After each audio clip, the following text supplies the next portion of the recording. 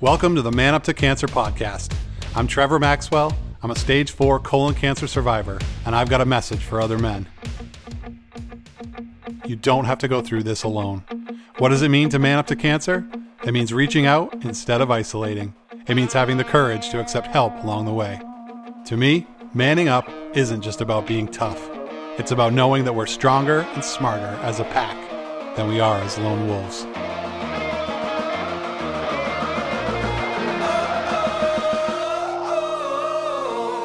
Hello, everybody, and welcome back to the Man Up to Cancer podcast.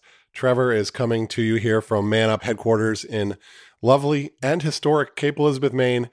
I do not have Kellen with me today, so I'm flying solo. It's a little unnerving, but who's going to give me crap today? Maybe my guest will give me crap today.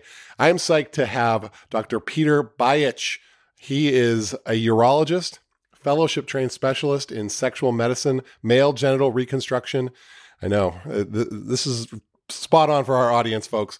And men's health at the highly respected Cleveland Clinic in Cleveland, Ohio. Dr. Bajic, thanks for coming by the show. Thanks so much for having me. First things first, we got to get this out of the way. Your reviews on the Cleveland Clinic website, you've had 62 patients have judged you, which is kind of crazy that they've taken the time to do that. And you have a 4.9 out of 5 rating. What I want to know is what happened to that 1/10 of a point? I don't know. I think that that guy couldn't find parking or something. The angry parking guy. I was just, reading your bio and stuff. That's pretty darn cool. I mean, dozens of patients and all the reviews are awesome. In all seriousness, what is it about you as a doctor that you think that connects with your patients in that way? I think that, I try to listen to every guy's story and be non-judgmental and really, take the time to hear what they're experiencing. With my practice focusing on male sexual health, I really kind of have heard it all. So I think a lot of guys are worried that there's going to be judgment or embarrassment. And then, sure, when they come and talk about it and see, okay, this is something that we can handle. This is something that we can help you with. I think they're always very happy to hear that. So it must be weird, though, as a doctor to be rated like that, like the same way we rate like restaurants or hotels, like, 5 stars, would recommend. Dr. Bajic is the best. It's, the times are certainly changing, but have to keep up on it and make sure that we're giving people the quality of care that they deserve and making sure that they're satisfied. So you see guys for sensitive problems in an area of the body where guys don't want to have problems and they certainly don't want to talk about them. Tell us a little bit about your background and how you got into your practice. I kind of, in medical school, we really get exposed to pretty much everything. And I knew I wanted to do something with procedures and surgeries, but I wasn't quite sure what. And kind of by the, partly by the process of elimination and also partly by just finding a group of people that I felt like I got along really well with. That's kind of how I ended up in urology. Now, through urology training, we do a lot of, major cancer surgeries and things like that. Yeah. But kind of an area of unmet need that I identified was really in the area of cancer survivorship and kind of focusing on helping men get back their quality of life. And I really kind of got drawn to that. I mean, I love doing big cancer surgeries, but because of that unmet need, I felt like, that would be an area I could contribute. So that's kind of why I decided to focus on sexual medicine, which is often something that's affected by cancer treatment. I also do a lot of, male urinary dysfunction like incontinence, which a lot of men deal with after prostate cancer treatment. It's a really rewarding area. It's a lot of quality of life restoring stuff. A lot of times when patients get to me, their cancer's already under control, so we can really focus on just getting back to normal life.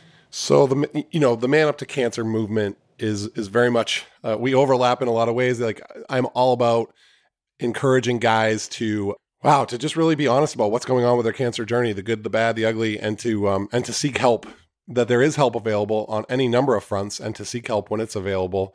Really what I saw along my journey is that as I started to seek help with the issues that I needed help with, I just didn't see a bunch of guys out there doing the same. There's a lot of barriers when it comes to men and accepting that we need help and then accepting that help where it's available. Is that something that you were seeing in terms of that unmet need?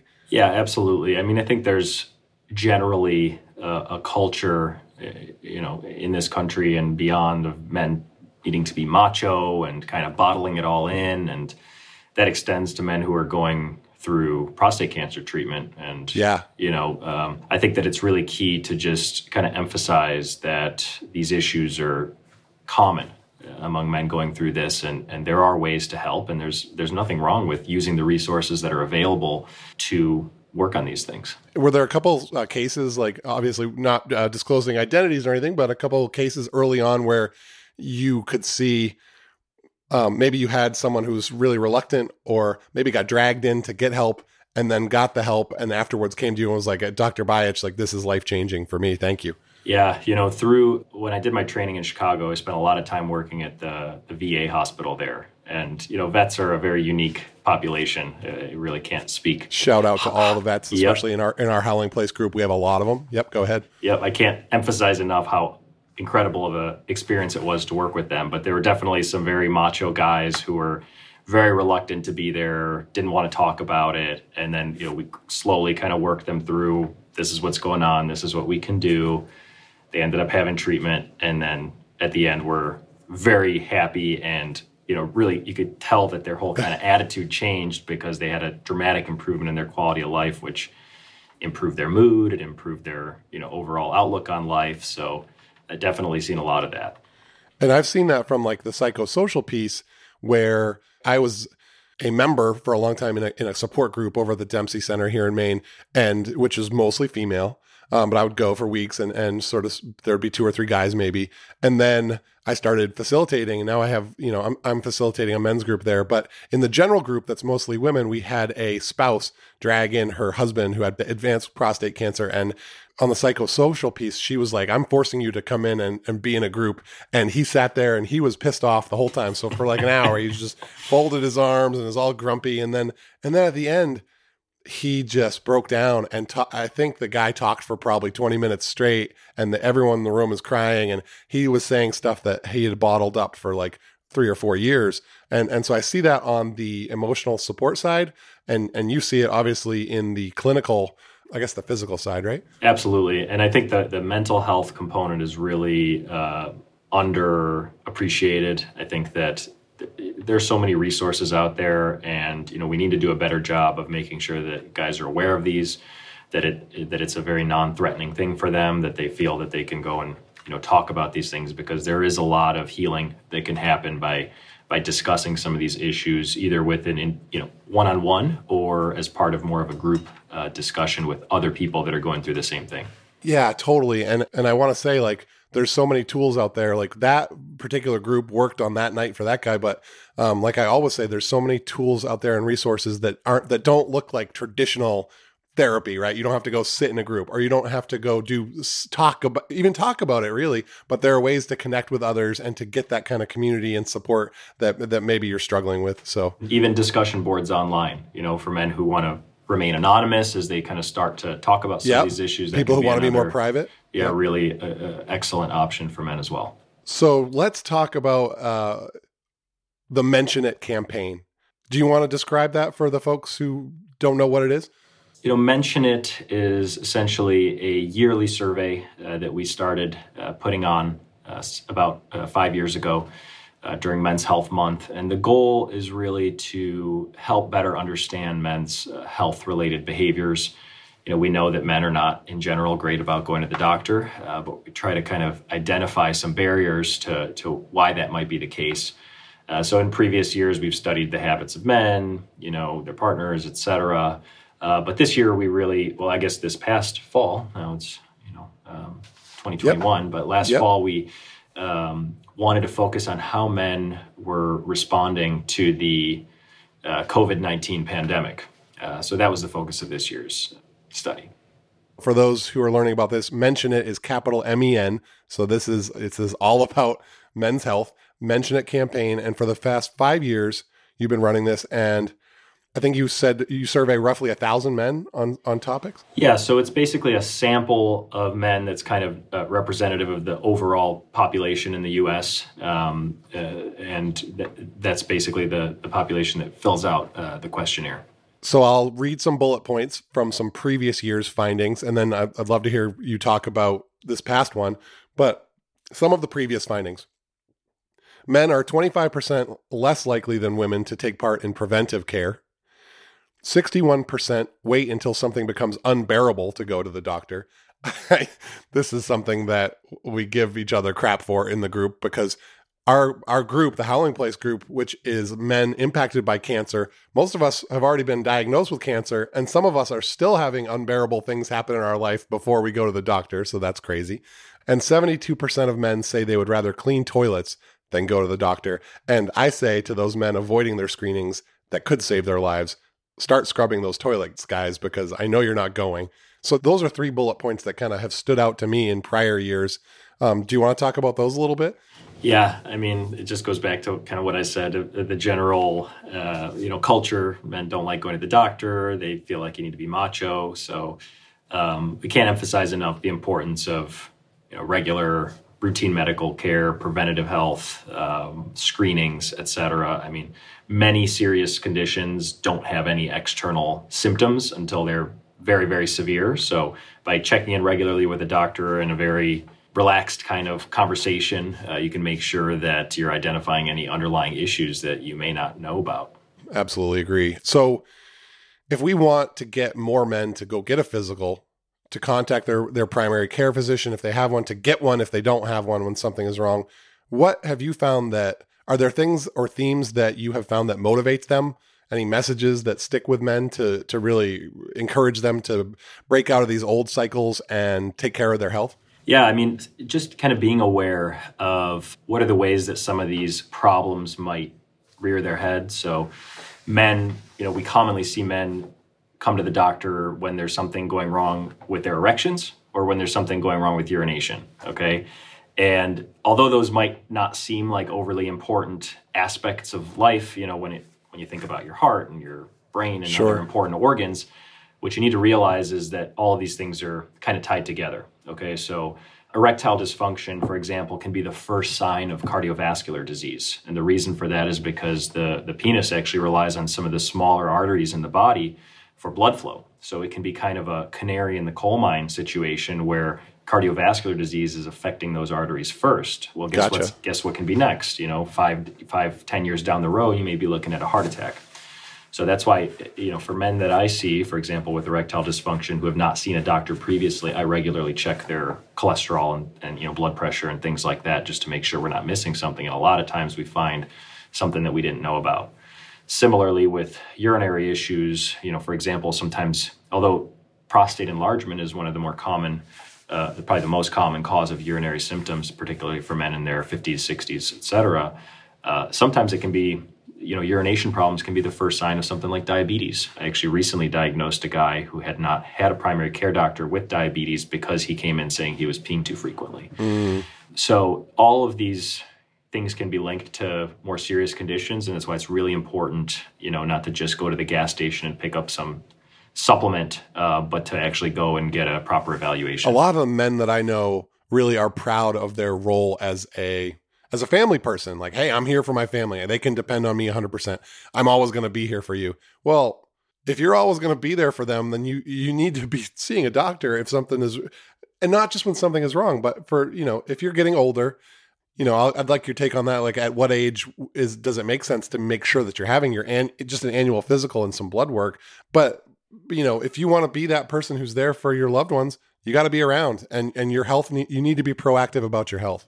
Yeah. So getting back to your first point there. So as part of our Mention It study, that we just completed regarding the impact that COVID-19 has on men's health, majority of guys, over 75%, said that their stress level was increased. And when we asked them about what those stressors were, concern for their family's health as number one, tied with that was concern over the economy, and way, way, way down on the list was concern over their own health, okay?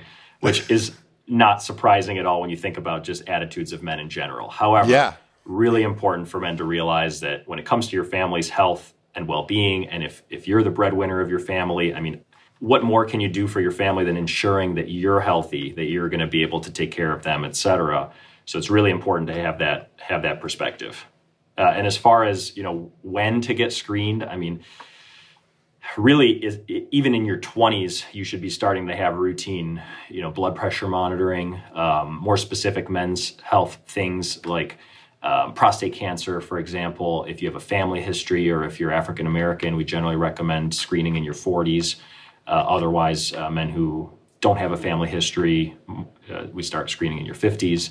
Yep. Colon cancer screening, historically have started at 50, but that is kind of getting pushed back more into the 40s now, and even younger if you have risk factors. So it's just really important to establish with a primary care doctor, start having those conversations about how you can be proactive about your health, so that you can really enjoy that longevity and that long life and enjoy your time with your family. Dude, beautifully said. And I think sometimes it's just, I know it's hard for some guys based on finances or logistics or whatever to have a relationship with a primary care physician. But I think just having that local doctor, like a primary care doctor that knows that learns about your history, someone you can trust. Like, I hope that a lot of guys can, if they don't have that, can find that.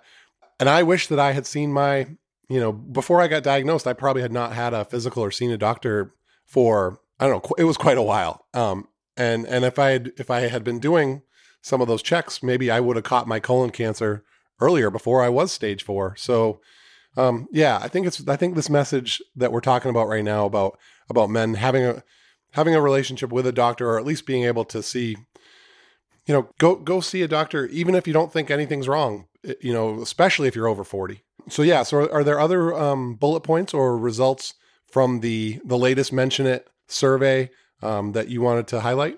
Yeah, definitely. So, we talk about mental health. Really, almost half of men said that their mental health or emotional well-being had worsened during the pandemic. We found that actually almost 60% of men felt that COVID-19 had a greater negative impact on their mental health than the 2008 recession did. But the unfortunate thing was that 2/3 of men said that they rarely talk about the impact of COVID-19 on their mental health. So that goes back to how important it is for men to not bottle these things in, to discuss it with their support system, with their spouse, and whatever other networks they may have. One of the really concerning aspects that we identified was that about half of men reported that they had postponed routine medical care not related to COVID-19 during the pandemic. And that was actually more common among men who were younger, in the range of about 18 to their mid-30s. The pandemic is something that we're all dealing with, but you can't be postponing routine medical care. I mean, it's safe to come to the hospital. We're checking temperatures, providing personal protective equipment. There's a huge increase in virtual health. And I think that that's just another great resource that men have to get the care that they need. So what you're talking about is exactly what we've seen in our Man Up to Cancer community, with that double punch of isolation. A lot of men who are already kind of feeling isolated by going through cancer, especially if they're in active treatment, and then COVID comes along and it just takes it up to a whole new level for stress and isolation and not being able to do our normal routines. It's a lot. Absolutely. Going back to just normal routines and specifically like exercise, let's say, about half of men said that they felt less healthy, that they were exercising less, increased alcohol use, things like that.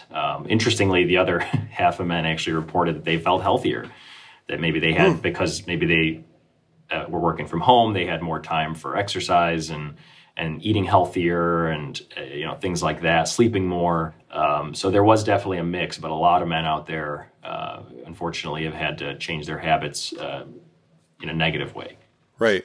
And definitely not going to solve that problem today. I think, my role in this is to try to use this platform to encourage folks to stick together and to not go into their man caves and to stay healthy in all the ways of their life. So let's talk about cancer screening specifically.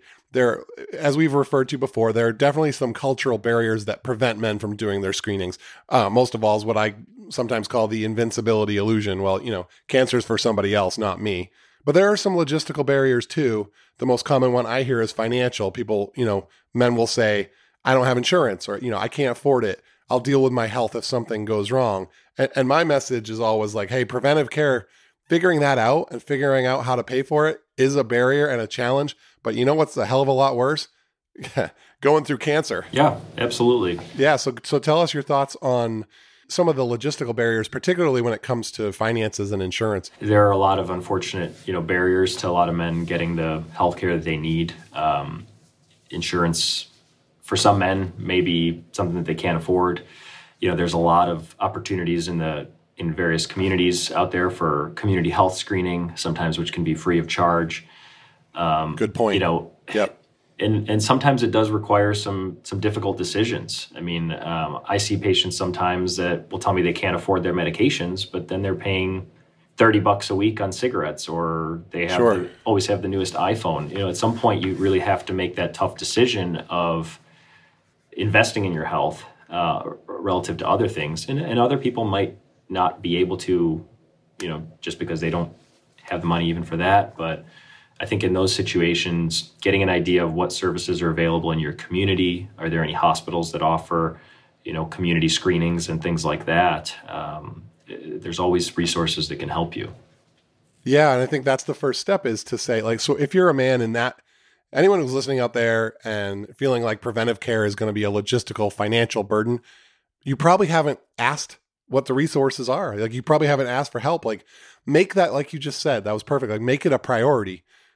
Go out into your community, find someone who works in the medical field, and be like, you know what? I don't have insurance. I don't feel like I can pay for preventive care, but I need to have a colonoscopy, or I need to have, I need to do X, Y, and Z to make sure that I am healthy. I need to have my screenings. What resources are available to me to help me overcome those barriers and take care of my health? And talk to people in your network, your friends, your coworkers, et cetera. You don't have to disclose specifically what issues you're dealing with, but you can ask, where do you get your health care? Especially if it's a matter of not having insurance. Perhaps certain people in your network may have found some workarounds of ways that they can get the care that they need that you might be able to take advantage of as well. Excellent.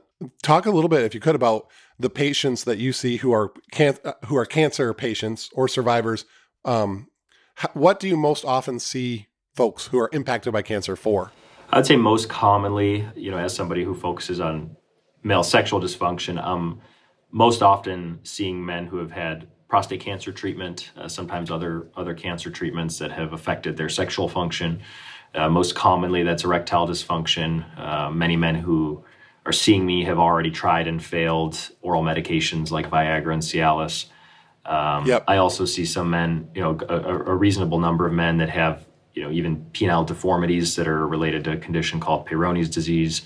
And sometimes that might be a contributing factor, could have been prostate cancer treatment. So yeah, those are probably the two most common conditions. This overlaps a little bit with a talk that Kellen and I had. Dr. Sharon Bober is director of sexual health program at Dana-Farber, and we had her on for a couple shows, and we talked about some of those issues as well when it comes to the impact of cancer, particularly for prostate cancer survivors. But her message was just very hopeful and positive, because I feel like, and I feel like I want to ask you the same thing. I mean, talk to some of the prostate guys out there in our group who maybe are feeling discouraged or feeling like, they're unsure if there's any resources for them, or that there's help for them in terms of, regaining their sex life and their sexual health. So one thing I see pretty commonly is men get, really fixated on the fact that they are experiencing what they perceive as a complication of treatment. These are all things that are very common and happen to some degree to almost all men that are going through these things. This is right. Just another consequence of having cancer. Okay. And and these are all things that we can help with. If you're feeling discouraged, if oral medications aren't working, there are a number of different treatment options. And sometimes you might need to get a couple opinions before you, find the solution that works for you. But I tell my men all the time, there's always a way that we can get you functional. Okay. There's unfortunately not a lot I can do to get you the function that you had back when you were 20 years old, but we can get you to a point where you can have a perfectly, satisfactory sex life. I think that you would get up to the 5 out of 5 stars. That 1/10 would definitely get filled in if you could deliver the sex life of our 20-year-old selves. That's what I tell guys all the time. If I could do that, there would be a line out the door around the building, and maybe we'll get there one day, but not quite yet. Oh, that's great. I actually pulled a quote from you from somewhere online. I'll read it back to you. I want you to talk about this a little bit. You say, "My favorite part of this job is making my patients feel comfortable talking about very intimate and often embarrassing sexual problems." And I think that just ties into what you were saying, is that sometimes it's the stigma or the shame or the embarrassment that is that if we can just normalize these issues and these problems for people and let men know that there's no shame in seeking help around them and that they're not alone, that's going to be a huge cultural breakthrough. But talk about that quote from yourself. Yeah, I think the hardest thing for guys to do is get the appointment scheduled, get there, sit down, and say that first sentence. And once they realize that I'm not going to smirk or judge them or anything like that, then the rest is just flows out normal, natural conversation, and we come up with a solution and we move forward from there. I don't want to understate how difficult it is to talk about these things, especially if it's not something you've ever talked with anybody about. But I mean, if there's somebody that you're going to talk to about a sexual problem, a sexual dysfunction specialist is probably the best person to talk to about it, because that's literally all I do every day is just talk to guys about this. So, and that's why I'm here, to listen and to help. So guys should understand that, especially if you're coming to see a urologist, we all do this, treat sexual dysfunction. You should feel comfortable. There's not going to be people whispering about you behind your back or anything like that. So how many people are out there similar to you? I guess I just don't have a sense of the lay of the land. Like, if someone's in the area and wants to see you at the Cleveland Clinic, I imagine they could just reach out and try to set something up. But what about people all around the country? Are there people who fill your roles in lots of other places, or is it hard to find someone like you? So all urologists get trained to treat male sexual dysfunction. It's a part of the training of all urologists. Now, everybody sees various different things, and how many men we're seeing a week with these problems varies from provider to provider. But I would say in most, larger urban areas, there's going to be several people who really specialize in this area like I do. One of the things you can look out for when you're kind of reading about your providers online is whether they have fellowship training in sexual dysfunction, other areas that focus on this that you might see listed, like andrology, genital reconstruction, things like that. Infertility, people who train in infertility deal a lot with this stuff as well. Unfortunately, there is still, especially with the aging population, a big need for more urologists. And the subspecialists really are only a small fraction of that. But I think getting into the door with a urologist, if it's something that they can't handle, they should be directing you to somebody with more expertise in that area. We have a large group at Cleveland Clinic, so we have several people that really kind of specialize in this area. So doing your research online, there's a lot of provider directories. For example, the Sexual Medicine Society of North America has a provider search of all people that are members of that organization. So there's a lot of great resources out there. Yeah, absolutely. It's super helpful. And I think, and I hope from on your side, on the clinical side, that, if you have guys that maybe could use that support group type of thing or that psychosocial piece of it, I hope that you consider Man Up to Cancer as a resource. I mean, we're growing, our group is growing, and the private group that we have on Facebook is a place where people do have those conversations. People come in and say, hey, I've got this challenge. I have this problem. Is this something that other guys have gone through? And maybe for the first time, it's a place where they have reached out in that way. Right. And then, so we're in this great spot where we have a bunch of sort of veterans of the group at this point who will say, hey, yeah, been there, done that. You should go see Dr. Bayach at Cleveland Clinic. And the other nice thing about nowadays we have virtual health is that even if you're in a rural area where you might not even have a urologist, as long as you have internet access, you will have access to anybody who's offering virtual visits. So that's always an option, and there's only going to be an increasing use of these services. And that's one thing. One definite silver lining of COVID has really pushed forward. There was a lot of barriers with telehealth, and now it seems like a lot of those are coming down, hopefully permanently. I think we're heading in the right direction. There's still more work to be done, increasing, the reach of some of these services to people out there, but definitely heading in the right direction.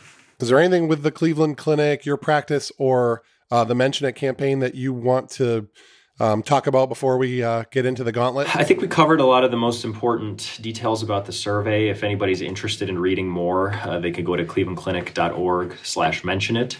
So that's clevelandclinic.org/mention it. Yep. And then otherwise, if anybody is not satisfied with, or an encounter they had with their local urologist and maybe they don't have any alternative options, we do have our second opinion program available that you can do virtual visits for second opinions. So I'd encourage men who don't feel like they're making progress to get as many opinions as they need to before they kind of determine whether that's a reasonable assessment for what they have going on.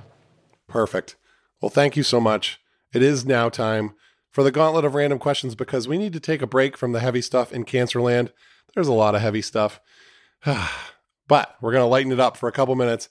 I'm going to run you through some totally random questions that have nothing to do with anything we've talked about for the past 40 minutes. Are you ready? Yes. What's your favorite sandwich? Probably a Reuben. Solid choice. Yeah. I have no comment on that other to say 5 out of 5 stars. Best recent Netflix binge? Ooh. Or Hulu or whatever your service. I would say it's kind of an ongoing one, and it's not really a binge because I have to wait week to week. But okay. I've really been enjoying WandaVision. Surprisingly, I kind of didn't. I'm a big Marvel guy, but I'm surprised at how much I'm really enjoying it. And maybe it's just that I have to wait week to week, so I'm kind of like. Yeah, always it's old eager, school. But, like that's how we how we grew up. Although I think you're significantly younger than me. But if you could be any athlete in the world for one event, who would you be? LeBron James, NBA Finals. Hard to argue. Native Clevelander here, so. Yeah, wow, that was a good run. And if you could see one movie again for the first time, what would it be? Like just totally fresh. I would say Star Wars: A New Hope. Nice. Yep. I absolutely am on board. I think I was probably too young, when I first saw it to really appreciate it. But I think as an adult, getting to see that for the first time must have been pretty awesome. Yeah, totally. All right, good. And lastly, for Dr. Bayich, the zombie apocalypse has arrived. Only you can save the world. What is your weapon of choice? Maybe a tank. Beautiful. No one's used the tank before. You didn't go down the Carol Motica is the all-time winner with this question with bug spray. I still go back to that and wonder what the heck she's thinking. But you know what? I say a tank is perfectly appropriate for the zombie apocalypse. But it's got to come with unlimited gas is the only thing. Otherwise, tank with unlimited gas and unlimited ammo. Yeah. Very good. You have saved the world, and you are saving the world. And in all seriousness, thank you for the work that you do.